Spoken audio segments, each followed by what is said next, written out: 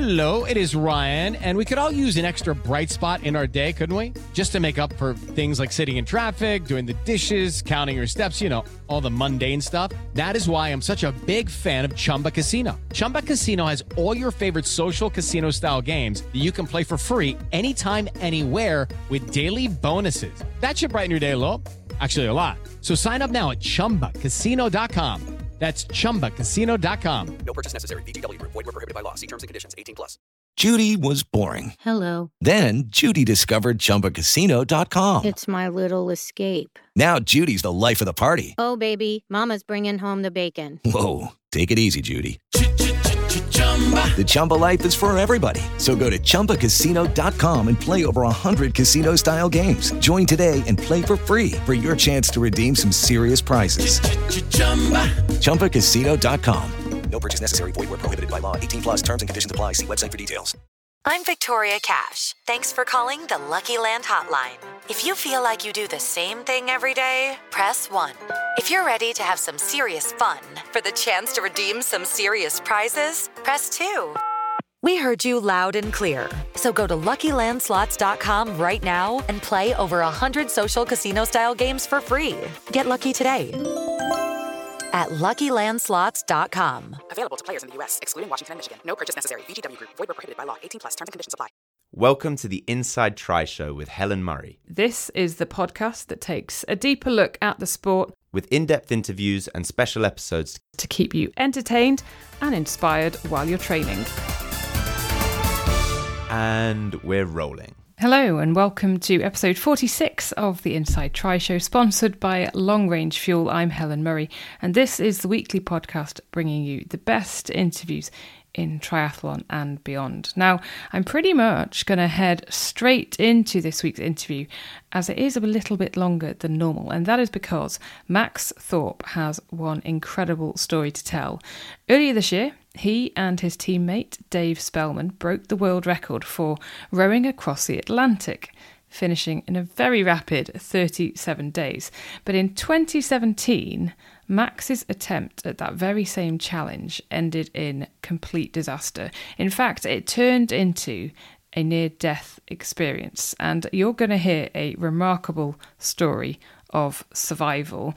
Hopefully, you'll be as gripped as I was listening to Max. He also talks about gearing up to do Ironman Nice this autumn, clearly before it was cancelled. So you're going to hear about his plan B, and that comes towards the end of the interview. So there is a nice triathlon link, and that is pretty cool. And there's also a really nice connection between Max and show sponsors Long Range Fuel from Resilient Nutrition, because they were part of his successful world record breaking row across the Atlantic.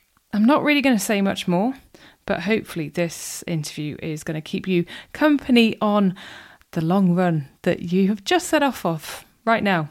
Or maybe it'll inspire you as you spin your legs out on the turbo, or maybe, a bit like my mum, you enjoy listening to it while you are out walking.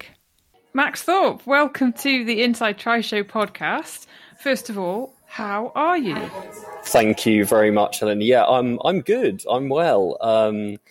It's been a funny year. It's not been the one I had planned for, along with the rest of the world. So it's been a kind of a year of adapting, I suppose, to the new environment. But overall, I'm good, healthy, fit, and those important things. So very well, thank you. Good. And so you said it's not been the year that you had expected.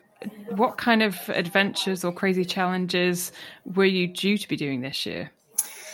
I think it's less that. It's more, it's probably more the crazy challenges that preceded this year. I think is probably where things have kind of not gone to plan this year. But yeah, so I think it was really, there was a sort of a post race life that I was kind of moving into this year after a 5-year sort of journey of a particular challenge I was taking on. So I think in that sense, I kind of had a lot of plans for how life might look after that had been completed, and was there had been a line drawn kind of underneath that. But it's certainly, not exactly how I planned this year. You know how some people suffer from something like post-race blues, or after a big challenge, there is sometimes that gap of what next? And I guess for you this year, that probably has been, I don't know, has that been amplified because you haven't been able to do some of that stuff that maybe you had planned? Yeah, definitely.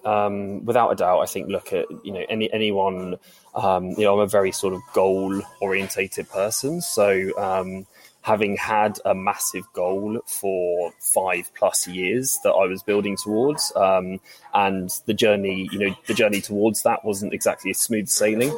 And I think that there's a sense that when that finished, there was a void.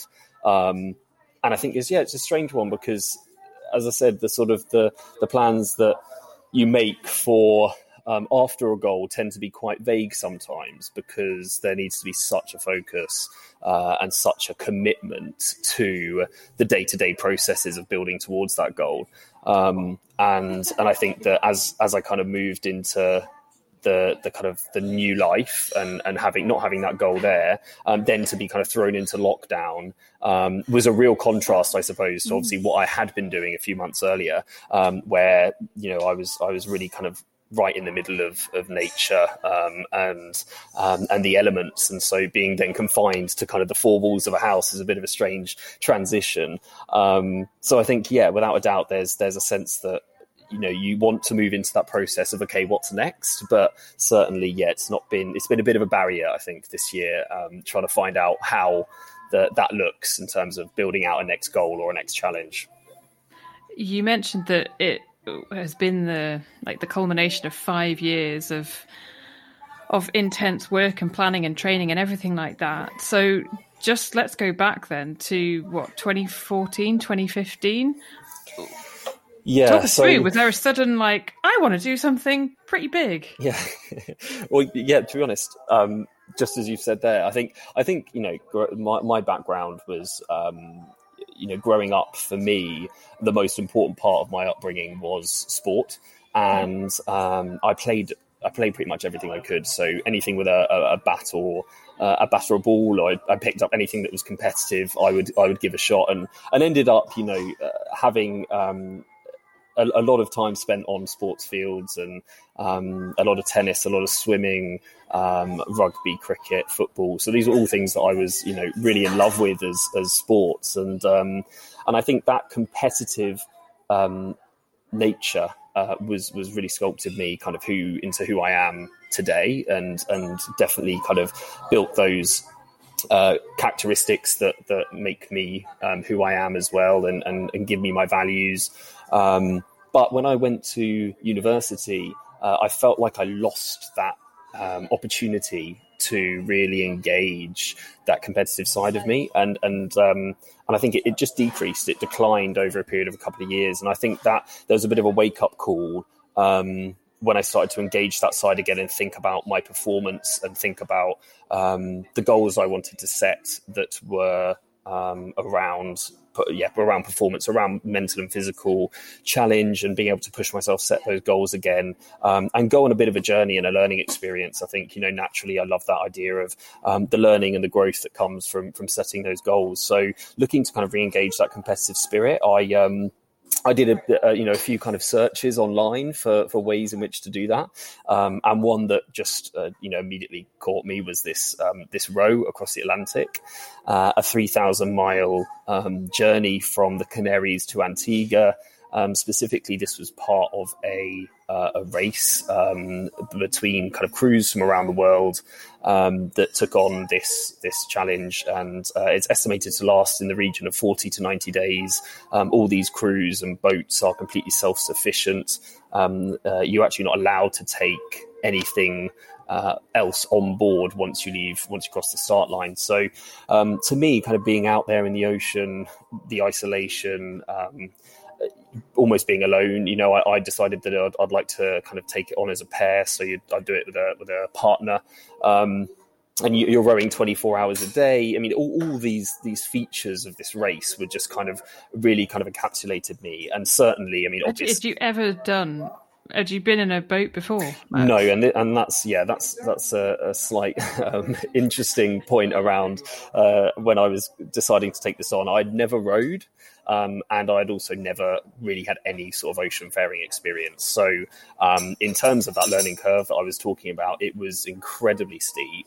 But and why was it? Why was it that like the water that appealed rather than, I don't know, hopping on like you'd just do it tomorrow, but cycling around the world, or maybe going and kind of conquering some peaks or something like that? What was it in particular about the idea of being something tiny in the middle of a massive ocean? I think there's probably part of me that was riding a little bit in ignorance of what it's like to be in an ocean, in a 7-meter boat in the middle of an ocean with nothing but sort of oars to power you. Like that's probably a bit of ignorance there back in the day in 2015. But I think ultimately it's just that environment is just brutal, and it's so unforgiving, it's so unpredictable, it's so uncertain, and all those things at that point it did appeal to me. It was I just felt like, I think as human beings we're so used to being on firm ground, and that's how most of us operate every day. We know where our next step is. We can see in front of us where our next step's going to be, and I think that there's something really kind of startling about being on water, being in the ocean, whereby it's constantly changing. It is literally changing second by second, and that kind of unpredictability, uncertainty it just added to the challenge. It added to that sense of what you needed to overcome in order to get across this ocean. And so I think that was, without a doubt, that was a feature for me.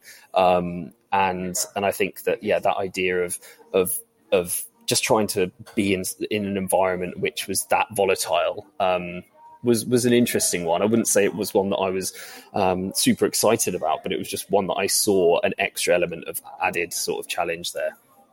Was there also an element of, I don't know, maybe like slight kind of comfort going through school and then going through university, and maybe wanting to put off, like, am I allowed to say like real life for a little bit? I don't know. Yeah, really good question. I think there's certainly an element of that. I think that on a sort of personal level, I wanted to. There's when this challenge for me, it wasn't necessarily there were different layers of sort of the reasoning behind it, and I think there was definitely an element of proving myself. And I think that's kind of twofold. That's for me internally and wanting to develop myself as an individual. But then equally there is that element of wanting to prove myself to others. So it's a sense of what can, I have the self-belief and to be able to take on this challenge and obviously the confidence that I could be successful.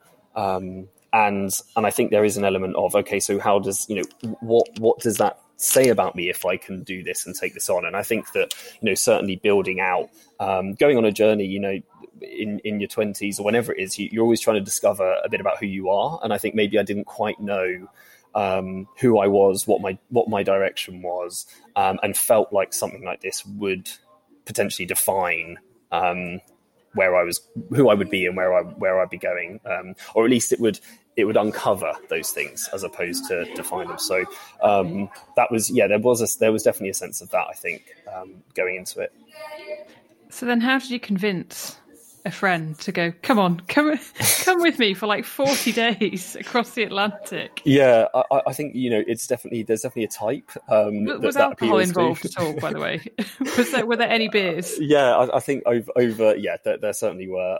And it needs it, I think, in its first instant. But I made an initial, pretty kind of, I made two initial kind of messages. One of them was, first one was to my mum, and asked her if it was okay if I rode the Atlantic.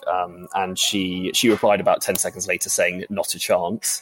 So that was a good start. And I thought, this is definitely going ahead now. And then the second one was a call to, actually at that point it was a call to my friend Dave, so a very close friend of mine, who very much has that sort of, that spirit, that adventurous spirit, but equally that athletic ability, that sort of mental strength. Having known him for, many years, I knew that he was the type of guy that would, one, be interested in that sort of challenge, but two would be, you've got to be so careful who you're doing these things with if you are going to take them on with other individuals, because the relationship and the communication, the collaboration is such a focal part of a challenge like that. So Dave was pretty quick to say yes, so that wasn't a difficult conversation, which was helpful.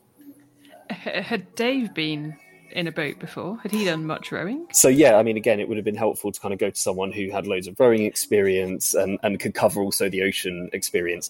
Dave had neither, so that was also a wise addition to the team. But yeah, look, it was this sense of that kind of embracing the learning curve and the excitement of going on a bit of a journey and looking to grow in new ways. And I think, again, we were very aligned on those ambitions for sure. So you've got your rowing buddy, like your teammate. How then do you end up at the start line of the transatlantic race? Because I think it was with a different person as well, wasn't it? Eventually, yeah. So not without a few hurdles, and certainly, there's a bit of a saying in the sort of ocean rowing community, and I think it probably goes for several of these sorts of extreme sports or races, which is sort of getting to the start line is almost considered as big an achievement as the crossing itself or completing the race itself. So Dave ended up basically getting a pro rugby contract about 6 months after we decided to do it. So into 2016. So I had to slightly kind of change plan. That was the first sort of change of plan I had, and kind of knew it was something that was building over a few months. So it wasn't a massive surprise when it happened, and I was kind of ready to go to the person that I knew would be my choice. And that was another friend of mine called Chris, who, again, I just, to be honest, it was the list was, I was running out of options, really. The list is not a long one in terms of people I would spend 40, 50 days on a boat with doing that sort of thing. And, but I think, again, he was ticking all the boxes in terms of physical, mental capabilities, ambition, all these things that were really key to forming that partnership, and again was a super close friend. So that relationship was something that was definitely right for the challenge again. So me and Chris went forward, and we had to raise around £100,000 in sponsorship to make it happen. Which is a crazy amount. It's a huge amount of money, and certainly, again, there was an ignorance around how much money that really was, and how easy it is to achieve that, regardless of what challenge you're taking on. So hard. Yeah, really tricky, and I think that's one of the main. That was one of the most difficult lessons we learned. I think was that is not something that you can turn around in a few months. It really is something that takes years. And the second thing that didn't go to plan was we had originally aimed for the 2016 race, and that got knocked over to 2017. So we arrived at the start line of the 2017 race in December. In La Gomera, which is the start island in the Canaries, and we had a pretty tricky time to get there, but it was a lot of hard work and commitment and discipline to make it happen over a few years. So it was pretty rewarding to stand on the start line ready to go. What did your training look like then to get to that point of being able to row non-stop for around 40 days? Yeah, I think this sort of a challenge, it's something which, because it is almost in its infancy, the sport itself of ocean rowing. I think there's been roughly 800 crossing attempts of oceans ever. So you learn something every time someone goes across. And I also think that it means that there's also opportunities for sort of innovation in training, in nutrition, in strategy, all these things. And I think that certainly there was probably, when we went into it in 2015, 2016, there was a big focus on the importance of being someone who was experienced at sea, or at least someone that was technically adept with whether it's sort of fixing things on the boat, being a sort of handyman, someone that really understands the systems, the mechanical systems on board, because a lot of stuff can go wrong on an ocean rowing boat. So, but I think, one of the things I was really keen on, coming from a sort of, the sports background and the physical performance background, I just really wanted to make that an edge and really focus on that. So the training certainly physically was focused around that old saying of getting comfortable being uncomfortable. We've heard it a lot of times, but it does work. That is something that does work. If you can kind of push yourself to a pretty dark place most days, then you can kind of train hard and race easy, as it's saying. And I think that's what we did. We did a lot of high volume strength training. So that was a big thing. And I think that when you're pulling, this is, a race which requires about 1 million strokes for a crew. So when you're pulling that many strokes over sort of 50 days, it requires a level of conditioning to particularly things like the back and the legs. And so our focus was really around those sorts of lifts. So, deadlifting, squatting, and a lot of sort of posterior chain work. That was really where we wanted to focus. So really that was the key to our training, was focusing on those really high volume and strength sessions, but equally building that in with some high intensity work. And I think that's really where we built up that sort of power and that ability to use that power over a number of strokes, a number of days, a number of weeks.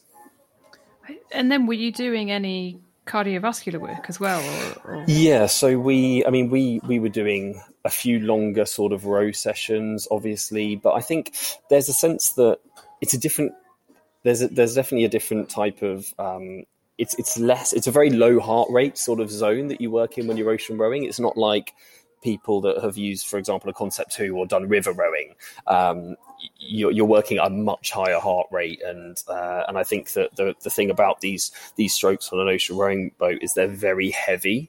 And so that's why we built out a lot of the strength work, because it is around sort of a really robust posterior chain that can take on a lot of weight over a slightly lower heart rate. So the aerobic stuff, was a feature, but it certainly wasn't a focus. And there's so many other areas, as I said, in terms of the technical learning that we needed to focus, that we really just made sure that we were, the posterior was strong, the high volume stuff was a focus, and we were kind of able to allocate some time elsewhere.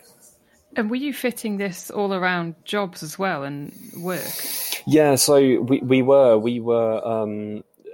I was obviously I was fresh out of uni, so I was navigating, kind of coming out of university, and but the focus was really the row, and that project really took over, obviously. So and it had to. So I was doing some project work, so just some sort of consulting and research projects in London, which give me that flexibility really to manage my own time. So yes, there was a lot of juggling, but it was something which was helped by that sort of that design. So yeah, I think it was certainly a big juggling act, but it had to have 100, close to 100% focus to try and make it happen. The boat. Can you describe how that is different to like a normal rowing boat that we might see in the Olympics? I know they look completely different, but fill us in. Yeah, I mean, you've got to live on this thing for over a month, so it's got to have all of the kind of living facilities that you need. It's got to carry up to 70 or 80 days worth of food. It's got to have certain bits of equipment, including a water maker, so a desalinator, which is a machine which turns seawater into drinkable water. You need navigation equipment, communication equipment, and then you also need a safe space to sleep, but equally protection from big storms. And so they have kind of two shells, one at the front, one at the back. And in the middle, there's a sort of open cockpit area where you row. So that's kind of open to the elements where you row. But then for sleeping and protection, you have a sort of sleeping cabin, which can fit, snugly fit both of you in. And then you've got other things, other bits of kind of key equipment that are required to be at sea, that are kind of scattered in amongst that. So it's a 7-meter long boat. And it's quite a big structure compared to a normal kind of river rowing boat, and then it's around 1.8 meters across. So designed and specially designed to really be able to withstand pretty much anything that you can get in the Atlantic or in other oceans. The idea for me, this is obviously just me personally, but the idea of being in something so small and an enclosed space for that amount of time in such a massive mass of water, which is so unpredictable, absolutely would freak me out. I don't think you have the same reaction, though.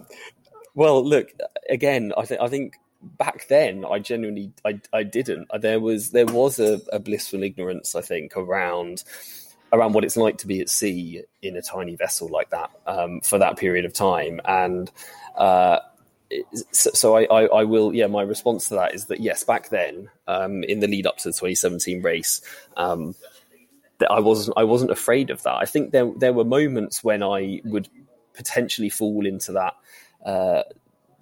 I guess, a vision of what it might be like, and not all of them were positive, but I think I'm being an optimist, I was always focused on positive thoughts and trying to eradicate any sort of real worries and concerns, and just try and focus on those things that I was kind of looking forward to, I suppose, because so much of it was unknown.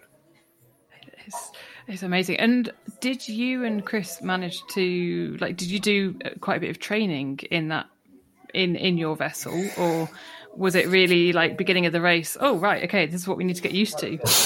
Well, if you kind of look at ocean rowing, say 20 years ago, when it was even younger, they were basically building their boat still at the start line, and so it was pretty kind of DIY version and a lot of kind of spontaneity there. But year on year, it's improved that sense of preparedness. But even then, I think we probably could have spent more time in that boat. But I think there's always a sense that what is enough time? How do you prepare for something that is so unusual, like being in the middle of an ocean? You can't just prepare for that on a lake in the UK or just off the coast of the UK. It just doesn't. It can't emulate really what you're taking on in the Atlantic. Did you do anything though? Like, I don't know, sail across go across the channel, or go over to Ireland and stuff like that? Yeah, so we did some. So we originally, just to get a feel for the boat, we used a local sailing lake in Kent. They were like, "What is this?" And not a huge number of waves were in that lake, but yeah, it got a lot of attention. And then we headed down to the coast. So we were based in Eastbourne, and we would do a couple of training sessions and overnight rows along the coast. So that was our kind of our experience really, was getting out there in the kind of coastal waters in the UK. So that's where we built out our initial experience. I love the innocence, though. It's amazing, Max. I think, yeah.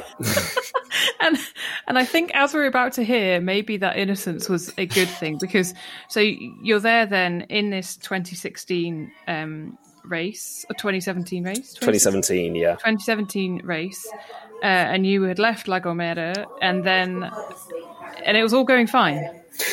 It was going actually better than fine, which was good. So so we headed out on the 14th of December, and it had actually been a 2-day delay on the race start due to conditions which were deemed slightly too difficult, slightly too risky. Yes, exactly. That's the right word. To get all the crews away from the Canaries, because that's a big thing. Sometimes crews can get trapped in the Canaries and the race is over for them before they've started. So getting some good winds and weather that brings people out of the Canaries is important.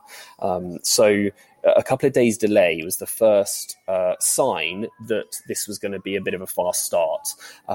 You could see on the weather maps how the wind was building and coming directly through the Canaries and firing across the Atlantic. And on the 14th, we headed out. And it was a baptism of fire. We were straight into sort of 20 plus knot winds, big seas, and this was really right from the word go, right as soon as we came out of the marina. And when you say big seas, how big? Yeah, I think at that point, we pretty much went straight into maybe 4 or 5 meter swells. It's really, waves are a very hard thing to convey to people that haven't been right in them. But I mean, that's pretty significant. And I think, with the winds and everything, immediately you feel that sense of vulnerability when you're out there. And I think, getting thrown into that and just dealing with it was, in a way it was a good thing, because it was all we knew. We thought this was just what the Atlantic was like every day. Little did we know that in that first sort of week, we were experiencing some of the worst, but some of the quickest in that sense, conditions that the race had seen in about 10 years. So, these were pretty significant in terms of the I guess the hecticness and the energy of the sea and the wind speeds. So it was a really, really brutal introduction to the ocean, and we found ourselves on day 9. We actually found ourselves at leading the pairs race. So we were in the lead in first place, which was an incredible feeling. And we were also sat just ahead of the world record pace at that point. So as much as it was early stages, we were, pretty much everything was going as well as possible, apart from the fact that we both were feeling the effects of this new environment, and that's physical, mentally, emotional, like all these things. With Lucky Land Slots, you can get lucky just about anywhere. Dearly beloved, we are gathered here today to... Has anyone seen the bride and groom? Sorry, we're here. We were getting lucky in the limo and we lost track of time. No, Lucky Land Casino, with cash prizes that add up quicker than a guest registry. In that case, I pronounce you lucky.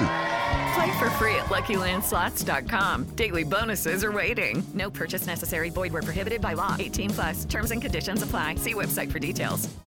Hello, it is Ryan, and I was on a flight the other day playing one of my favorite social spin slot games on ChumbaCasino.com. I looked over at the person sitting next to me, and you know what they were doing? They were also playing Chumba Casino. Coincidence? I think not. Everybody's loving having fun with it. Chumba Casino is home to hundreds of casino-style games that you can play for free anytime, anywhere, even at 30,000 feet. So sign up now at ChumbaCasino.com to claim your free welcome bonus. That's ChumbaCasino.com and live the Chumba life. No purchase necessary. VGW. Void where prohibited by law. See terms and conditions. 18+. And in what sense? Like, were you just kind of, I don't know, were there doubts? Were you feeling like teary, emotional? Yeah, were you just thinking, I actually not too happy in here? Completely. I think all those things. I mean, within 24 hours, I'll speak for myself, but within 24 hours, you have that real consideration and feeling that you do not want to be there, and a massive sense of sort of regret at ever leaving land.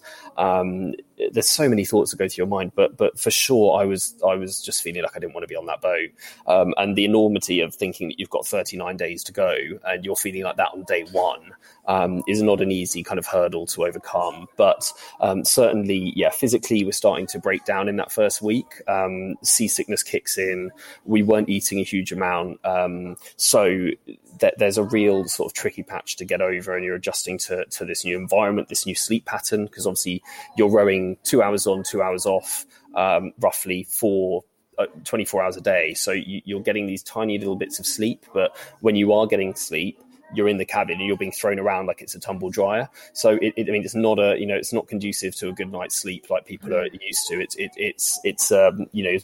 It's very difficult, and I think you get maybe 2 or 3 hours sleep a day, really proper sleep, and so you're really struggling mentally, physically, emotionally. You're deteriorating. We were missing people from home. Once you start feeling physically and mentally drained, obviously your emotions start to play a big factor, and all these things just culminate. And so, as much as the only thing we could really focus on was just getting across quicker. And so that was what our focus was. We were just like, right, if we just need to keep rowing hard, because that's the next time we're going to be able to get off this boat is in Antigua. So we might as well get there as quickly as we can.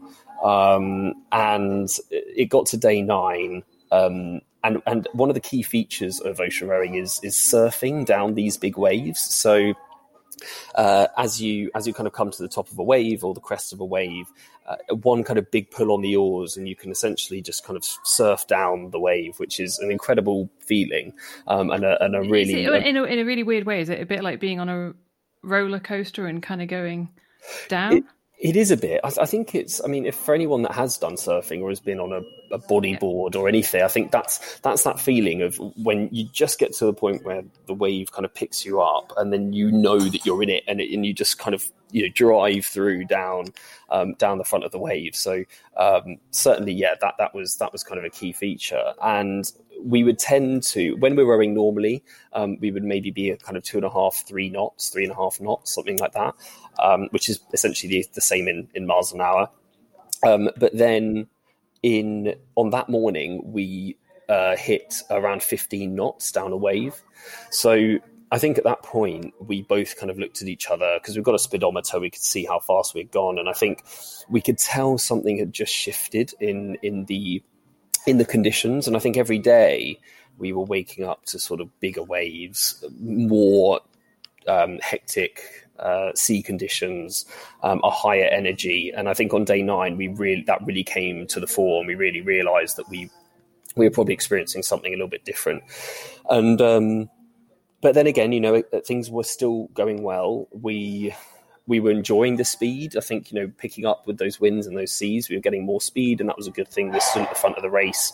And then it was roughly around sort of midday, I think, at that point. And we were both out on deck, and it's just out of nowhere, we just got picked up by a massive wave, and it just came from the side, and it was just essentially a huge rogue wave that had just built up and taken us completely by surprise, and it picked us up and turned us in the air, and then just dropped us kind of upside down onto the water. We both felt that impact being on board. So the boat was capsized, so it was an enormous capsize, and I remember kind of scrambling underneath the water, just you're trying to get out and get back to the surface, but you're not really sure which way's up. And certainly there's those fears of being trapped under the boat, etc. So I kind of scrambled up and came to the surface, and about a second later I saw Chris come up next to me. So we were obviously happy to see that happen. We were both still attached to the boat, which was important, and then a few seconds later the boat self-righted. Yep. So those sorts of things were going to, gone to plan, and we kind of clambered back on board and looked at each other pretty shocked. Obviously this was a capsize in the middle of the Atlantic. Strangely, it was literally that feeling of, right, that's happened. That's something that you do get out here. Right, let's kind of move on and try and keep going. So we had to communicate with the race officials because our emergency beacon had been set off in the capsize. We needed to tell them that we were okay and we were going to continue. I then turned to open up the cabin hatch to grab one of the satellite phones, and a huge kind of plume of smoke just hit me in the face. And I was, immediately kind of slammed the door shut, turned to Chris and just said, fire. All of our kind of communications, navigation, and our safe space was now destroyed, uninhabitable, and equally just still burning, really. So we managed to extinguish the flames, but now it was this real kind of toxic mix of residue from the fire extinguisher and all the kind of toxic fumes from the battery. And so we were facing, a pretty startling situation at that point, and certainly one that I don't think either of us ever expected to be in, and not one that a crew had been in before. So at this point, we knew that we were in a pretty difficult situation. The conditions that we were in pretty much immediately at that point changed for the worse, and we started to see a massive, enormous build-up of waves following seas coming from behind us, and these were waves that were closing in on the sort of 15-meter mark. which is, again, something just almost impossible to really convey to people. Max, what even goes through your head at that point? Like, literally, I'm about to die. Yeah. I mean, it is breathtaking to see that size of wave. It's certainly something that you do feel like is a worst nightmare situation. And there's a few things that go through your head, but I think the focus for us was around what we needed to do in order to keep ourselves safe. And we managed to make a call to the race officials to tell them what had happened. So it was an incredibly frantic time, but I think it was, I do look back and think there was a very measured response from us both. And I think that there was a real focus on the controllables and a real focus on sort of what things we could do. We knew that there was an initiated international search and rescue operation, but really we had no idea when, what, if, who, would be able to come and rescue us. We're 1,000 kilometers into the middle of the Atlantic in really severe conditions. A rescue is probably not a simple thing to achieve in the easiest of circumstances, but certainly this appeared to be a very difficult situation. So I think at this stage, we were looking for ways to just defend ourselves against these conditions. We didn't have the protective cabin anymore, so there was no sense of being able to defend against the conditions through that space. So we had to face these waves out on deck. And we spent about 8 or 9 hours defending the boat against these waves. And when I say defending the boat, I mean, this is literally getting to the crest of each wave, almost kind of vertical on this boat. And then in order to get ourselves over the top, we had to throw ourselves kind of together against the stern cabin, which is at the rear of the boat, to just nudge us over the top of each wave. So almost like physically fighting the waves. Yeah, exactly. So we described it as rugby tackling the waves. I mean, this is rugby tackling the boat to get us over each wave. And it was a really exhausting battle really against these waves. And bear in mind, these waves are coming every 10, 15, 20, 30 seconds. And this is something that we're having to do over and over and over again to stop us from being pitch poled, which is an end over end capsize. God. And so we were essentially fighting these conditions for around 8 or 9 hours all the way through the day, just trying to keep ourselves upright and feeling like that was the only way of increasing our chances of surviving. So at that stage it was, as I said, it was an absolutely exhausting fight that we, after 9 days of rowing solidly, I mean, we were now kind of emptying the reserves for survival reasons. And there was certainly that real kind of pivot in mindset that was required, which was this change from the goal being reaching Antigua, which had been there for 2.5 years, and then within a few seconds that had to literally switch to survive. So then, did you have that night? Did defending and the rugby tackling of the waves continue, or then had the message got out there about there are some people out there that need rescuing? Yeah, so I think as this was going on, little did we know, but there was obviously an effort to coordinate a rescue. But as the night came, we needed a different plan just because we could no longer see these waves approaching. And what we believed to be our best option was to empty out our storage cabin, which was a very small cabin at the front of the boat. It's about the size of a sort of a large suitcase. So for two guys to try and squeeze in there is not an easy thing. And it's also not at all designed for people to be inside. So we emptied out that hatch and basically barricaded ourselves inside there, very much all sort of fetal position, really kind of constrained and confined. And in there, we spent another sort of 8 or 9 hours just being battered by the waves. And it was just a horrible, horrible time because it's completely pitch black. You're so confined to the space, claustrophobic, and these waves are hitting you like bombs, really, like missiles. And it was genuinely difficult sometimes to tell whether we were the right way up or upside down, just purely on the basis that we were just being thrown around so much and we were so tightly compact in this cabin. So It was a real struggle, and certainly, one of the most difficult, few hours and scary few hours that either of us have ever had. And I think certainly one of the things that we did continue to do was focus on, okay, what can, even though we are confined to this cabin, what can we do?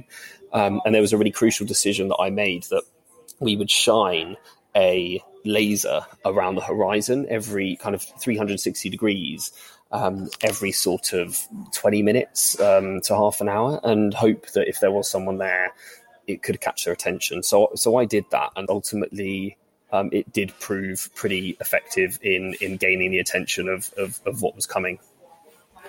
What was coming? Thank you for following up with that. So, I mean, we spotted a light on the horizon in the early hours, and I think immediately just felt like there was, breathed a huge sigh of relief. The problem is that what was about to happen was, it was all about to get a whole lot worse. Oh my God, Max! Yeah, no, it was, and I think we both looked at each other and had a massive sigh of relief, and that was very naive, because as the vessel approached, we realised that it was a 250 metre, 110,000 tonne oil tanker, and against a 7 metre ocean rowing boat in the middle of the Atlantic in a huge storm, it's not exactly what you'd call a fair fight. So as it came closer, we realised, I think initially we kind of thought this thing might just kind of pop up alongside us, put on the handbrake, and we just kind of step on, and it all goes well, and we're safe.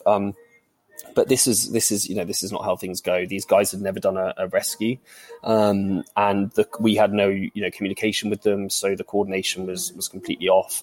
And as they initially kind of approached us and almost ran us over, almost crushed us completely in the first instance. And we came out onto deck, and I'll always remember that picture of this enormous tanker just kind of looming over us and powering towards us. So having almost hit us straight on and missing us by a few kind of feet, we then were kind of being dragged down the side of the tanker. And at this stage, we're looking up, and the crew above us they've thrown down a rope and a rope ladder, but neither was accessible in the conditions. And this tanker couldn't go any slower than 6 knots. So that's how fast they have to go in these conditions. And they're also doing this big pitching motion from side to side to stop them being affected by the waves. And the sea was crazy, like the conditions were mad. And so as we the tanker moved past us, we were almost to the back of the tanker by this point, and we still hadn't managed to get hold of this rope or rope ladder. What we realised was we started to slide underneath the tanker, and the pitching motion was basically sucking us down underneath. And so the tanker started coming down on top of us whilst we were out on deck. And we knew that we were probably seconds away from being crushed. So Chris managed to essentially kind of leap and grab hold of the rope, the single rope, and he also managed to clip his harness to a buoy which was attached to that rope. And he kind of swung off, and then I kind of had to make my decision, and that was that essentially I could only grab hold of the ladder. It was only low enough I could only grab hold of the bottom plank. So I put one hand either side of the bottom plank of the ladder, and then kind of swung off the boat. And I remember looking back over my shoulder, and a few seconds later just seeing our boat just get sucked straight under the tanker and destroyed. So literally seconds away really from being crushed. And so that was a pretty startling a few seconds. And at this point now we were both just hanging on the side of this tanker. And what became apparent over that few minutes was that they couldn't pull us up. So as much as we were dangling off the side of the tanker, we weren't able to be pulled up by the crew. And as our grip started to go, Chris fell, but was held by his harness. So he fell from the rope. He actually tried to bite the rope and kind of wrenched his teeth, but fell and was kind of held above the water with this harness. And you were clinging onto this ladder. In the meantime, I was holding onto the bottom level of the ladder, and I then lost my grip, but I wasn't clipped onto anything because I didn't have that option. So I then fell straight into the ocean below. And so I kind of came up out of the water to see this reality, which was obviously in this picture, which will stay with me for forever, which was Chris and the tanker just powering away at 6 knots, and pretty much, all hope of me surviving and all chances of kind of safety being achieved kind of slipping away. And it was something that's a picture that I'll always remember. That considering, I think I was definitely considering that was going to be my fate. It would just be, not how I expected it, alone in the middle of the Atlantic. And I think I essentially just instinctively tried to shrug off those negative feelings and just tried to start swimming. So I just immediately started swimming after this tanker, and which is a ridiculous situation really when you consider everything else. So I then basically swam as fast as I can, for a number of strokes, and I then spotted something in the water up ahead of me, and it was a line that was just cutting through the reflection from the tanker's light off the water. And I knew immediately that it was a spare rope that was trailing out the back of the tanker. And it had basically been put out earlier by the crew. Just by chance, they put it out the back of the tanker before they got to the rescue. So literally with my last stroke with my right hand, I managed to grab hold of the last 6 inches of this rope, and I was then basically being dragged behind the tanker and found myself just being pulled really viciously kind of through the water. And they wouldn't have known you were there. No, well, exactly. At first, they had been resigned to the fact that I was never coming back. But then they noticed that I'd got hold. They kind of looked over the side and saw behind the tanker that I'd got hold of this rope. And at that point, they then tried to pull me back round towards the ladder, and I was trying to pull myself up the ladder, but knew my grip was pretty much gone. And I ended up having this, this really battle to get back towards the ladder, knowing that was my route to safety. And by that point, they had lowered the ladder another probably couple of feet or a meter, and so I then. I knew I had a sort of 10-second window to maybe get across and secure myself to the ladder. And taking my chance, I kind of did a 3-second countdown and then threw myself across and managed to grab hold of the ladder. Knowing that my grip was gone, I knew I needed to connect myself in another way. And I got a little nudge of water from underneath me that just kind of pulled me into the ladder. And I ended up just basically sitting on this ladder like you'd sit on a swing. At that point, I mean, our perspectives, I've spoken about how, this before, that our perspectives were just so warped by this point of everything that happened, that genuinely in that moment, as I got pulled in and sat on this ladder, I genuinely felt like I was safe.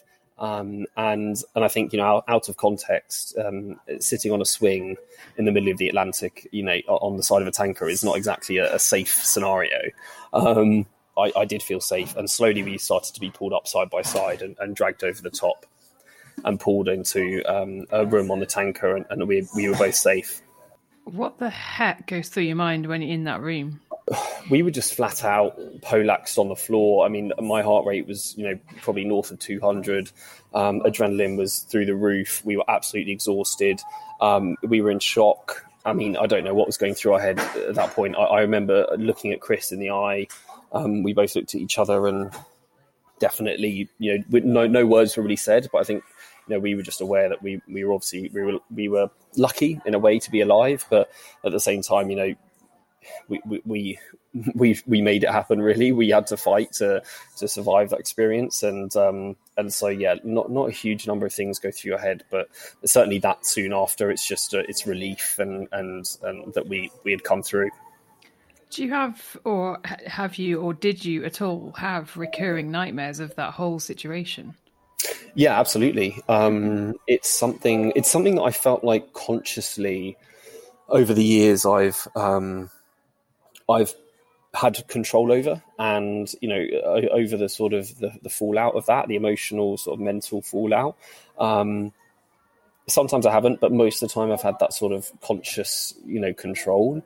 But certainly subconsciously, it's something that stays with me. Plenty of nightmares, plenty of dreams where I'm finding myself in the middle of middle of the sea, in huge waves, and those started pretty quickly after that, and right the way through the sort of fallout period, and the few years that followed. I mean, absolutely, they featured a lot.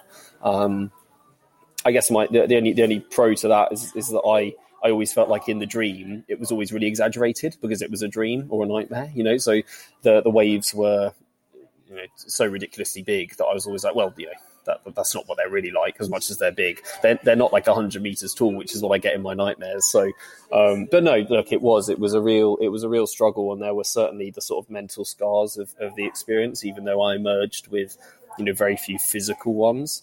So it was the fallout was a really tricky period, definitely.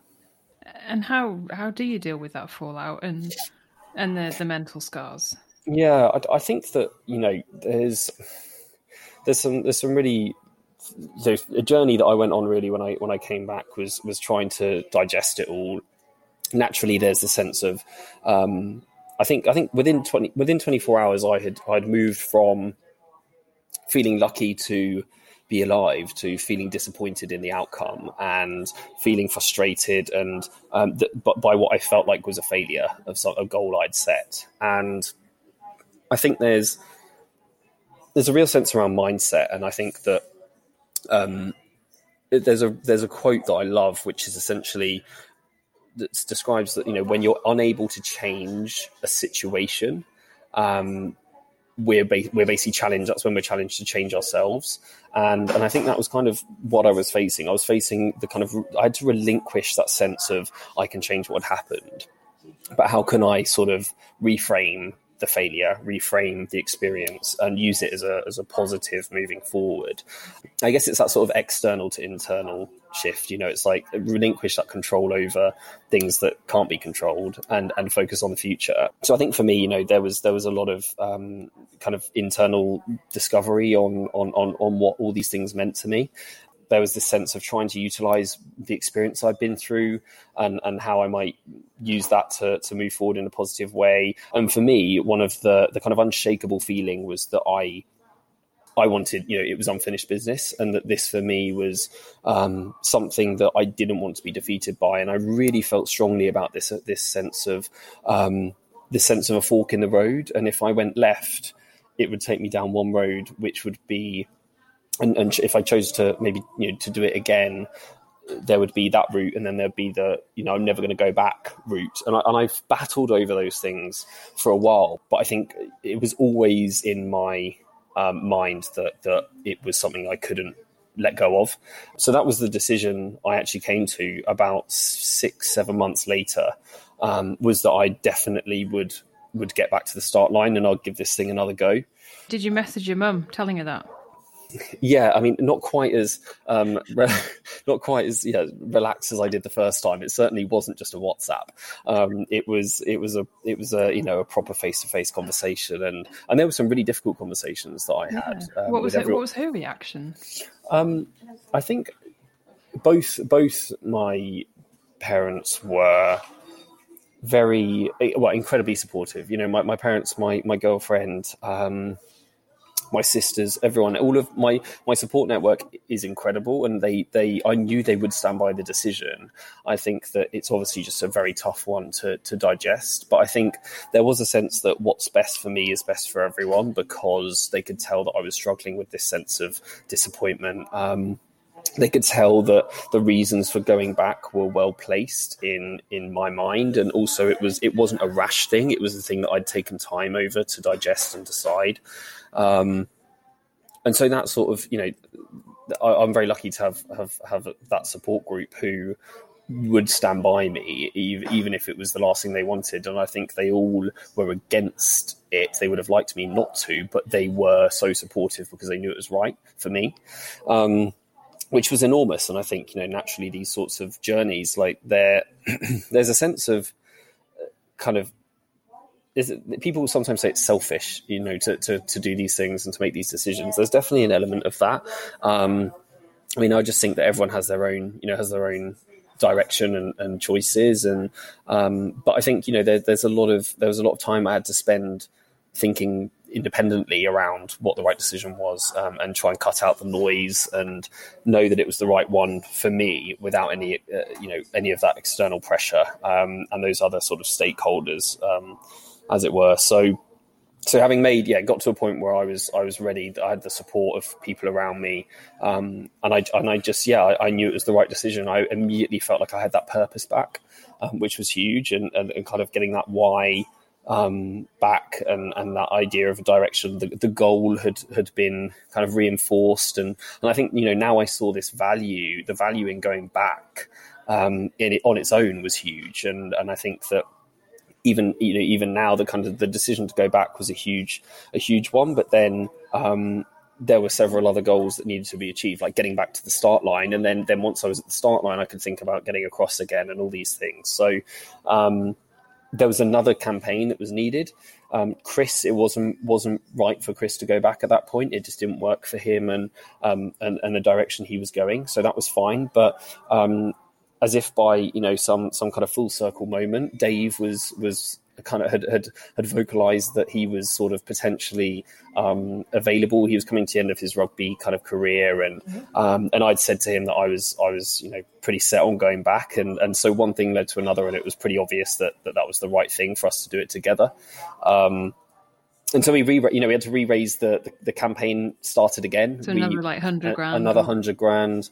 We needed a new boat. We needed, all these things. It was another monumental effort we knew it would be to get to the start line. But again, it's that level of discipline and commitment that's necessary to make these things happen. And we found ourselves getting back to the start line in December 2019.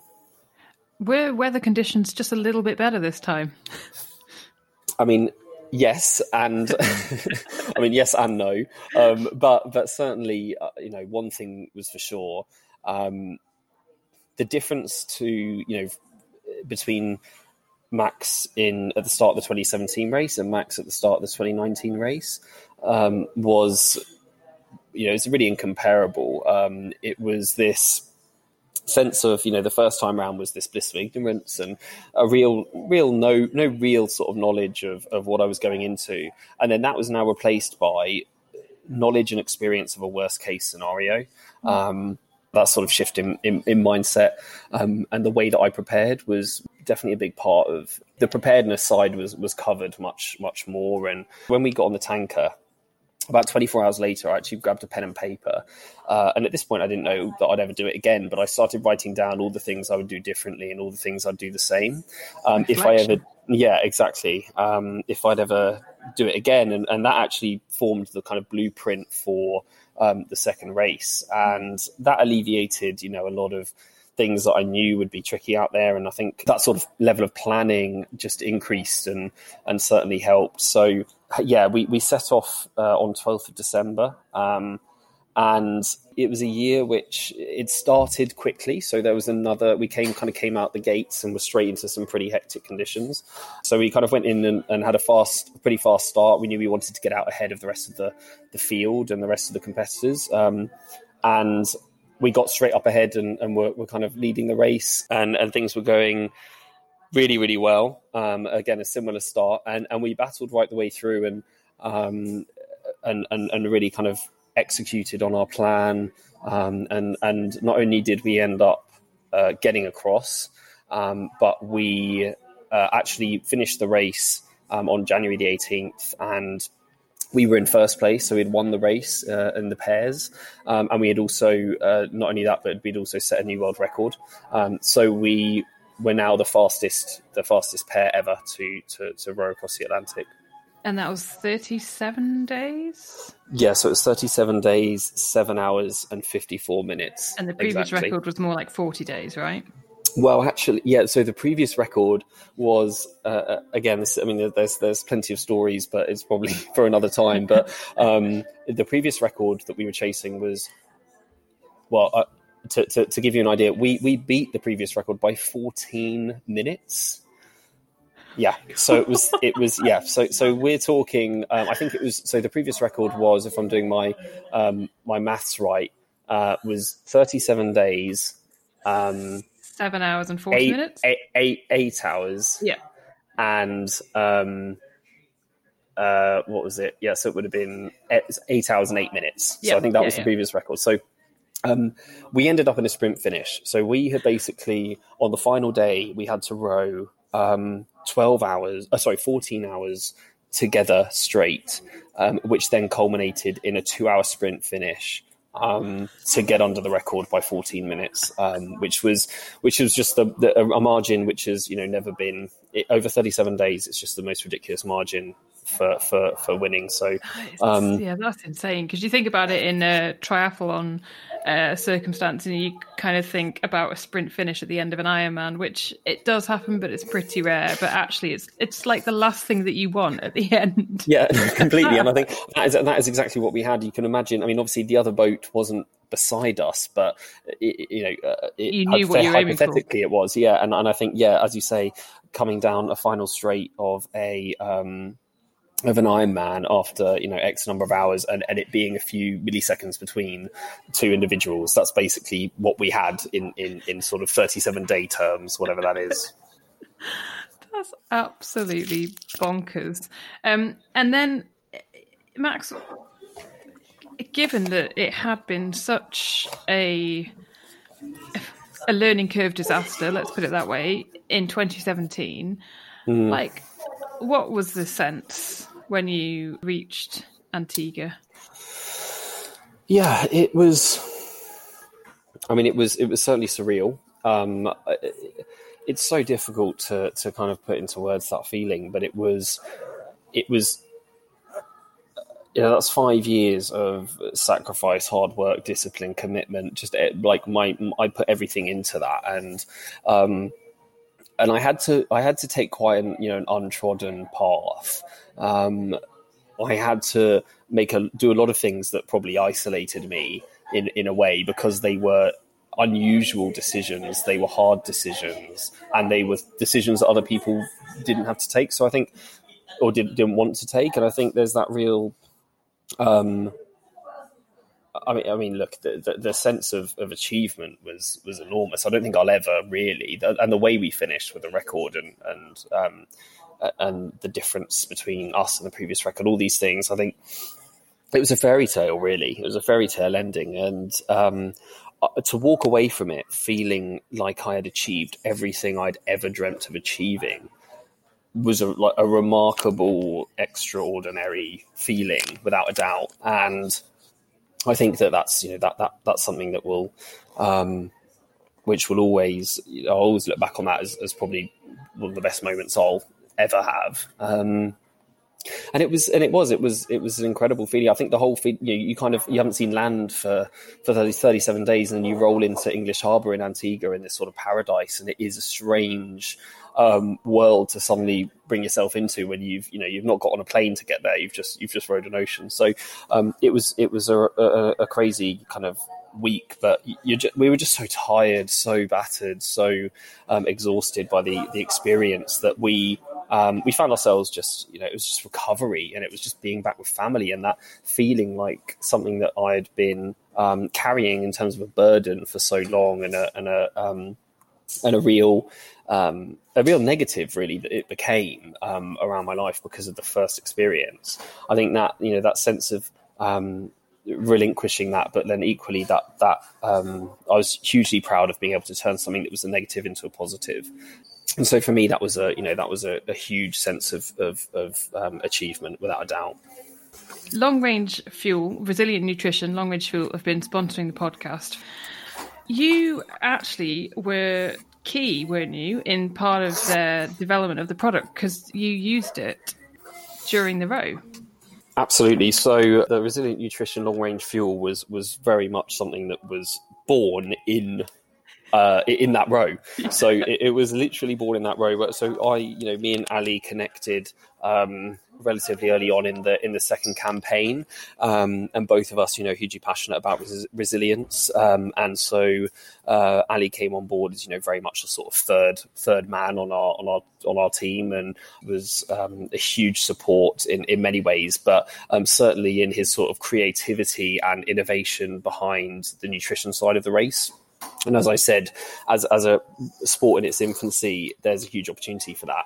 So both of us started trialing this idea of sort of really high calorie dense, easily consumable products that could essentially support the challenge that of rowing the Atlantic, which is something which you're burning 8, 10, 12,000 calories a day. How do you support that sort of output through nutrition? And certainly we started prototyping on this idea of a sort of nut butter based product which could deliver those calories in a high calorie dense format.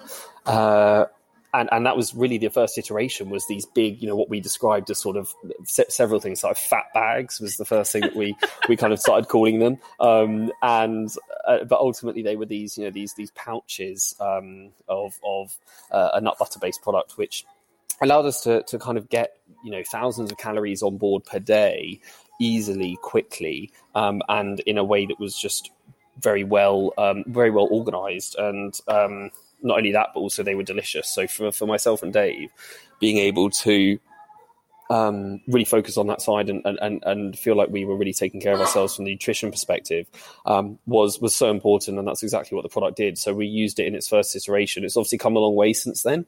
We'll all admit that. But it's certainly where it began and has its roots. So it's been enormously exciting kind of being able to grow it out this year and start offering it to other sort of endurance athletes. Talking of endurance athletes, clearly you are an endurance athlete. Now, you were meant to be doing Ironman Nice. That has since been cancelled. So there is a nice triathlon link here, but you're going to do your own Ironman. Have you been enjoying the training, Max? I have been enjoying the training, I'll tell you, but it's not. Again, it's another sort of steep learning curve that I've been on here because, as you mentioned, I kind of decided that it would be a really kind of fulfilling, interesting, steep learning curve challenge to try and go from having never been on a road bike and not done any running to doing an Ironman in exactly 100 days, and to kind of see how much I can adapt the body, what I can learn about the sport, how I can change my nutrition and training to try and get myself ready for that sort of an event. So it's been hugely rewarding and certainly opened my eyes to the triathlon world and all those disciplines. So I've really enjoyed it. I mean, look, it's certainly a different type of training to what I was doing for the row, but it's been hugely exciting, and there's been some serious changes in my body. I mean, I've lost 12 kilos in the first 40 days of this challenge. So that was the first thing. I think we all looked at me and kind of said, you can't run and achieve an Ironman looking like that. Not that I was out of shape. I'm just my natural weight. I'm a bigger guy. My natural weight's close to sort of 100 kilos. So being able to reduce that weight initially and increase the training volume around running and understand that I don't want to just I've not really used a bike before, so I'm used to, when you see me on a bike initially, I feel like I only thought there was a downward force you could apply. I didn't realize that you can actually use a lot more than that. So I think that's called heel stomping, or from what I've heard. I think that was very much me at the start, and I've just learned, I've learned a huge amount about how the efficiency of these different areas, but certainly just the training volume and being able to, I'm lucky enough to have some, being such a beginner, I've seen some really fast increases in performance and output, which is obviously rewarding and keeps anyone interested. So we're doing well, and it's just past the 70-day mark. So we're coming into the kind of the final straight, really. You've got about 30 days to go until race day, which will be on the 10th of October. Love that. And then one day, would you like to do one for real?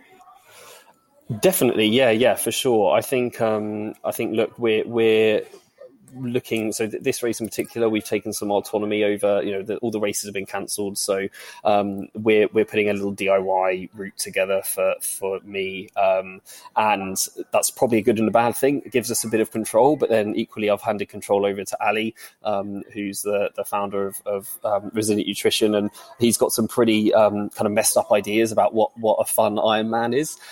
So I think there's going to be some slight changes in what you would consider as a standard Ironman.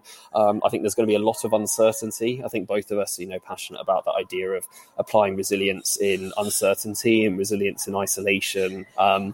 So I believe I will be heading to a location that he will disclose hopefully shortly, but I'll know nothing more about what the race is, where it is, and the direction I'm going. So I'm pretty sure he'll just be standing at the end of every road saying left or right, and then we'll see how that goes. So I think there's an element of spicing it up a little bit that's going to be really fun and certainly add a kind of extra element of sort of mental challenge to an event like that. So kind of stay tuned, I suppose, for how that turns out. It's quite the story, isn't it? Blimey, I couldn't believe it. It just, like, the way he was talking about it and describing it, it just sounds like a complete and utter nightmare. It sounds really horrible. Anyway, you did hear Max talking about long-range fuel from resilientnutrition.com. They are amazingly delicious, performance-enhancing nut butters. And Max mentioned the long-range fuel pouches, but it also comes in jars. So whether you are out training all day or you're working from home and you need to stay alert and avoid those sugar highs and lows, then have a look into long-range fuel. You can get 10% off with the code INSIDETRY10, all lowercase, over at resilientnutrition.com, or follow the link in this week's show notes at InsideTriShow.com. Thanks for listening to the Inside Tri Show. If you want to get in touch or get a little bit more information on anything, then reach out to Helen on Instagram or Twitter at Inside Tri Show. Do keep me posted on what you are up to, whether you've been racing recently. I know that there have been a few races in the UK, or maybe you're heading towards a bit of a break. But thank you to 33fuel.com and comfuel.co.uk for their continued support for natural and yummy bars and award-winning Ultimate Daily Greens. 33fuel.com is the place to go. Use the code INSIDETRY33 for a discount at checkout. But if pick a mix is more your thing and you want a bit of a variety when it comes to energy products, or maybe you want a sweat test or a water bottle, then pop over to Comfuel and you can get 20% off everything by using the code INSIDETRY. So this week's show has been sponsored by Long Range Fuel, who make phenomenally tasty performance-enhancing nut butters. Until next week, when I'll be back properly from my break, look after yourself, look after those around you, and we'll speak again then.